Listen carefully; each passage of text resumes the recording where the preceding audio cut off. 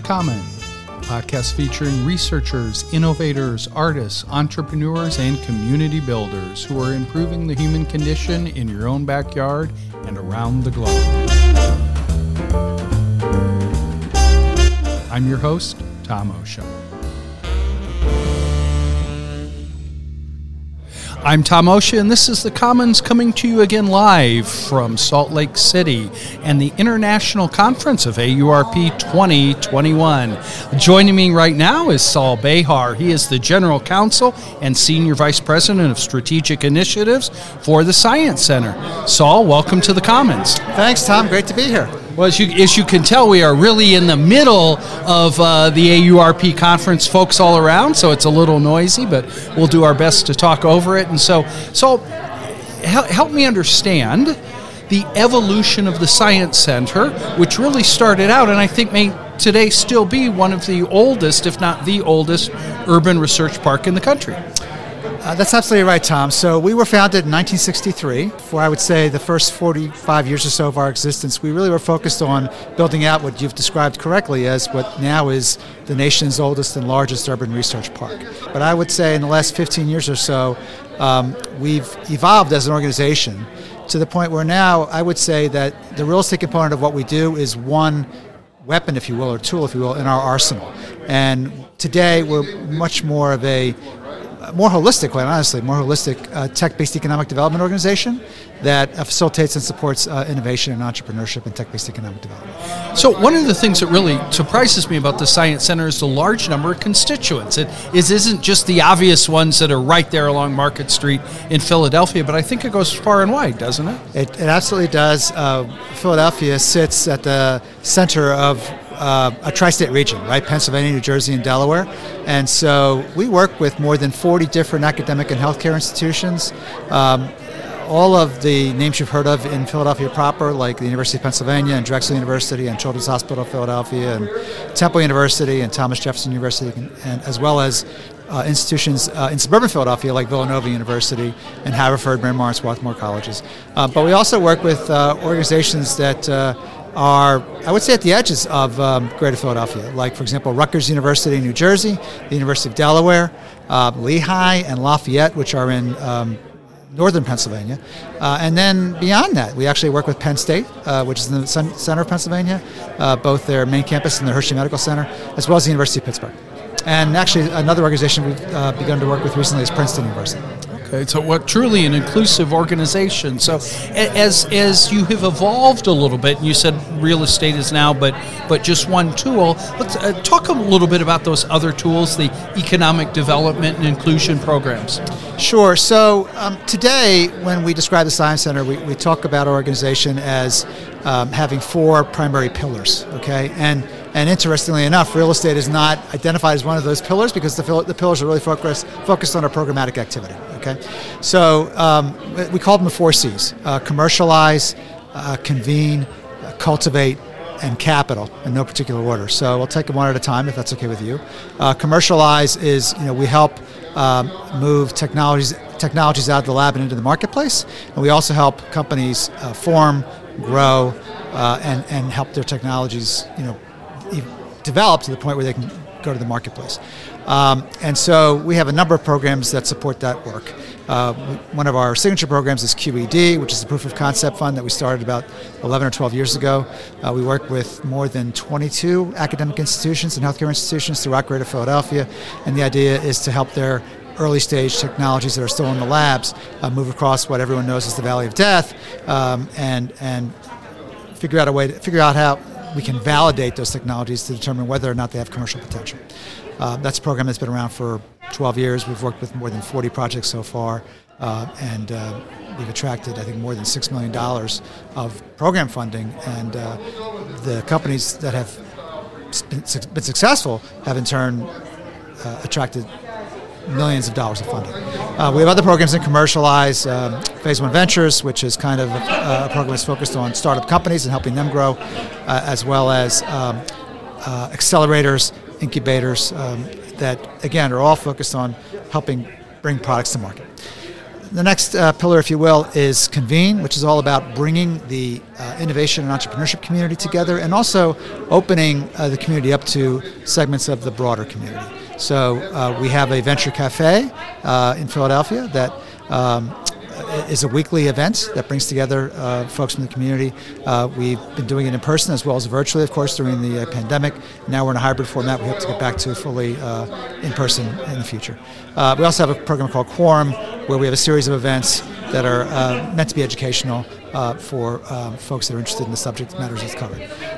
Then we have Cultivate, which actually I oversee, which is all about how can we diversify and expand the STEM talent pipeline. And so we have two programs in Cultivate. One is Firsthand, which is a program that is focused on STEM education for middle school students and high school students. The idea is to provide them with opportunities for out-of-school time learning during the school day. We work with a number of schools in Philadelphia. Most of them are public schools, and all of them are underserved and under-resourced.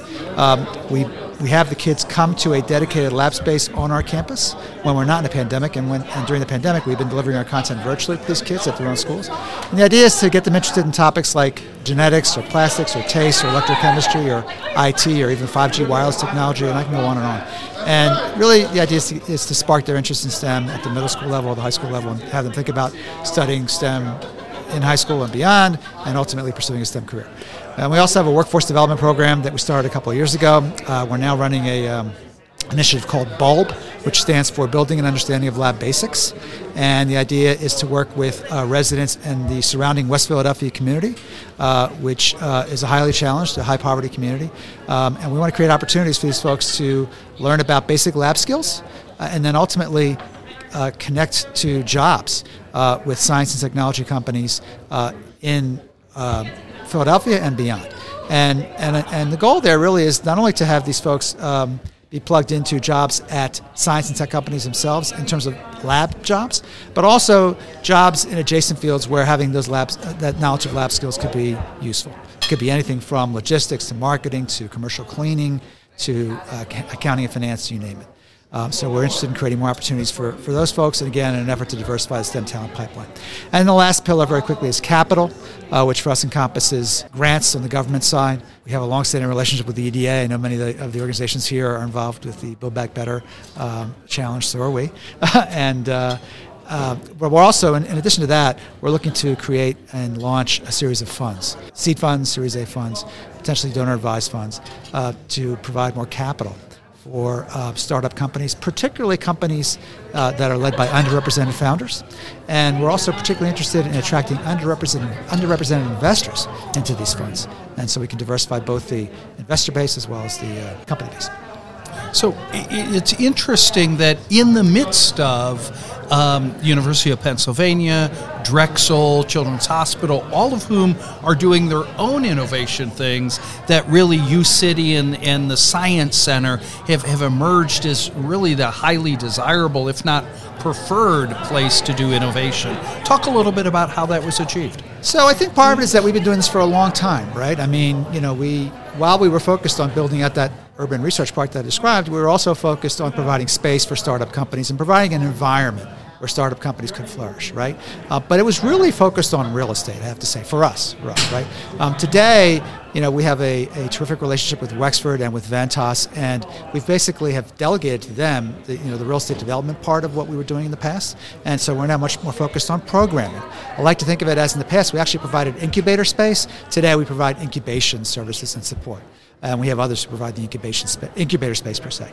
So, we have a history of providing that environment, and that's now evolved into providing these series of services, programs that support the work that these companies do. And what I also the way I like to think about it is that, all of those institutions that you mentioned, they're very much a part of our own ecosystem. We have very close relationships with all of those institutions. They are very supportive of what we do and vice versa.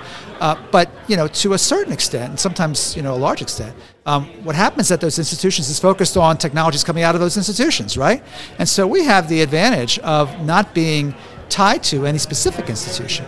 And, we can, attract interest and capital and companies, right, that are really interested in looking more broadly at the greater Philadelphia ecosystem and aren't necessarily interested in aligning with one particular institution. And we, can provide that connectivity, we can provide that glue, and we really can serve as what I like to think of as an innovation intermediary in a neutral fashion where, we're not holding up the banner for one particular institution, we're actually holding up the banner for the ecosystem as a whole.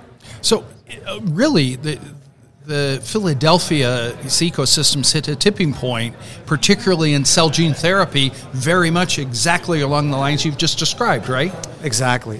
You hit the nail on the head. I mean, Philadelphia is definitely becoming an epicenter for cell and gene therapy. It really started with the work that was being done at the University of Pennsylvania and Children's Hospital of Philadelphia, and now it's evolved to the point where, we have a number of different things happening. We have companies that are being created out of the work that's being done at those institutions. We have companies from outside the region that are coming into the region because of the work that's being done at those institutions. We have companies that are being spun out of some of the other companies that are already in the region. And then we have, based on technologies that already exist, right? And then we have individuals at those companies that are already in the region who want to go off and do their own thing, right? And stay in the region. So I like to think of those four elements as together contributing to the tremendous growth that we're seeing in cell and gene therapy. And you're absolutely right that is very much a focus of what's happening right now in Philadelphia. But particularly at the Science Center, we're also very interested in what else is happening. So, we are also focused on what's happening in the medical device space and in the medical diagnostic space, right? And there's a long history of that in Greater Philadelphia. That's going to continue. And, although we are very much focused on what's happening in the cell and gene therapy sector, we're also really focused on what's happening in those other sectors and looking at the connections among and between the sectors. I mean, if you look at, for example, data analytics, that's another area that's growing rapidly, and that ties into cell and gene therapy, that ties into other life sciences sectors, and we're focused on that as well. I guess the ultimate validation comes when large companies like Lilly, bioMérieux, Roche come in and acquire and choose to leave those companies in place in Philadelphia. That's exactly right, and those are all great examples, right? So Roche came in and acquired Spark Therapeutics, but they're staying in Philadelphia. Eli Lilly acquired Avid Radiopharmaceuticals several years ago, and Avid is still in Philadelphia as a standalone operating division of Lilly. And Invisible Sentinel, which is a company that has created a rapid diagnostic to detect the presence of contamination in food and beverage, was acquired 2 or 3 years ago by bioMérieux out of France. And it was interesting when we had the presentation yesterday from BioFire, which is another company that was acquired, and a similar story, right? They were acquired by bioMérieux. They were in Salt Lake. They're still in Salt Lake, and we are a similar story in Philadelphia. And then on top of that, and I mentioned this briefly, but again, it's representative of the trend you're talking about. We have a company like Amicus Therapeutics, right, which is a cell and gene therapy that was established in New Jersey, grew in New Jersey, and ultimately decided to come to Philadelphia, even though they still have a base of operations in New Jersey, but they've come to Philadelphia and they're growing their operation rapidly in Philadelphia because they wanted to be closer to all the great things that are happening in the cell and gene therapy space in Philadelphia.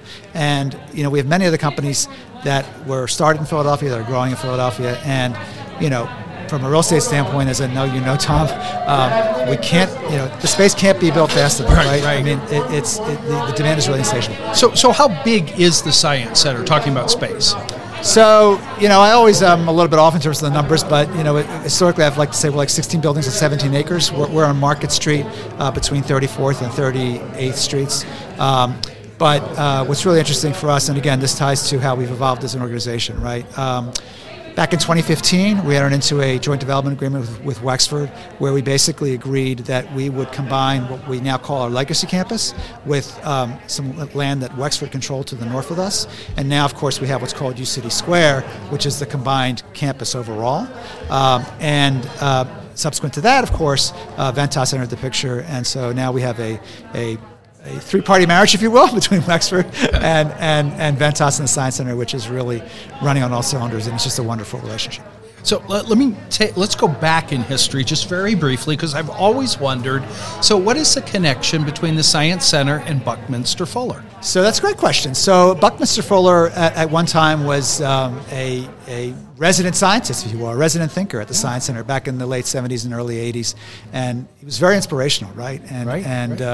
In some ways, he really embodied, how we think of ourselves as being, future thinking, as being, wanting to, challenge received wisdom, to think outside of the box, and he was really instrumental in how we thought about where we were as an organization, where we wanted to go as an organization, and he is really a beloved figure in our history. And I think that culture of thinking outside the box, of creativity, continues to this day. Very, very much so. We are always thinking about the future. I mean, this really ties into recent developments at the Science Center. We have a new CEO who started with us about a year ago. Her name is Tiffany Wilson. She came to us from the Global Center for Medical Innovation in Atlanta. It's great to have her on board. It's great to have her coming to us from outside the region, and for her to bring to us some of the knowledge and wisdom she's gained from being outside the region.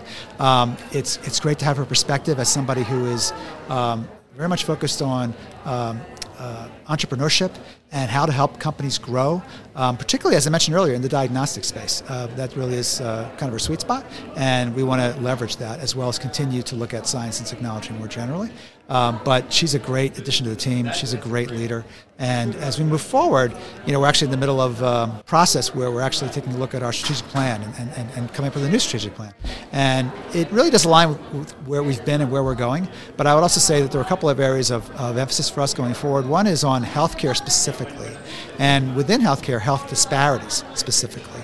And what can we do to address health disparities? And we know that a lot of companies in particular are looking at that now, and we very much want to help those companies as they look at what they can do in terms of remediating health disparities. And the other area of emphasis, I would say, is inclusive growth. And this gets back to what I mentioned earlier. How can we provide more opportunities for folks who are not in the ecosystem now, who want to get into the ecosystem? How can we provide more opportunities for founders of companies who are themselves underrepresented, who may not have all the tools they need to help their companies grow? And how can we actually broaden the investor space and have more folks who historically have felt excluded from becoming investors? How can we create more opportunities for them to invest in companies and build equity and build wealth? Well, I think that's why the Science Center in New City are such an established district. It continues to evolve, right, to meet the needs of what's going on. So let's end with a personal question. What is one thing that our listeners might be surprised to know about you? Oh my gosh.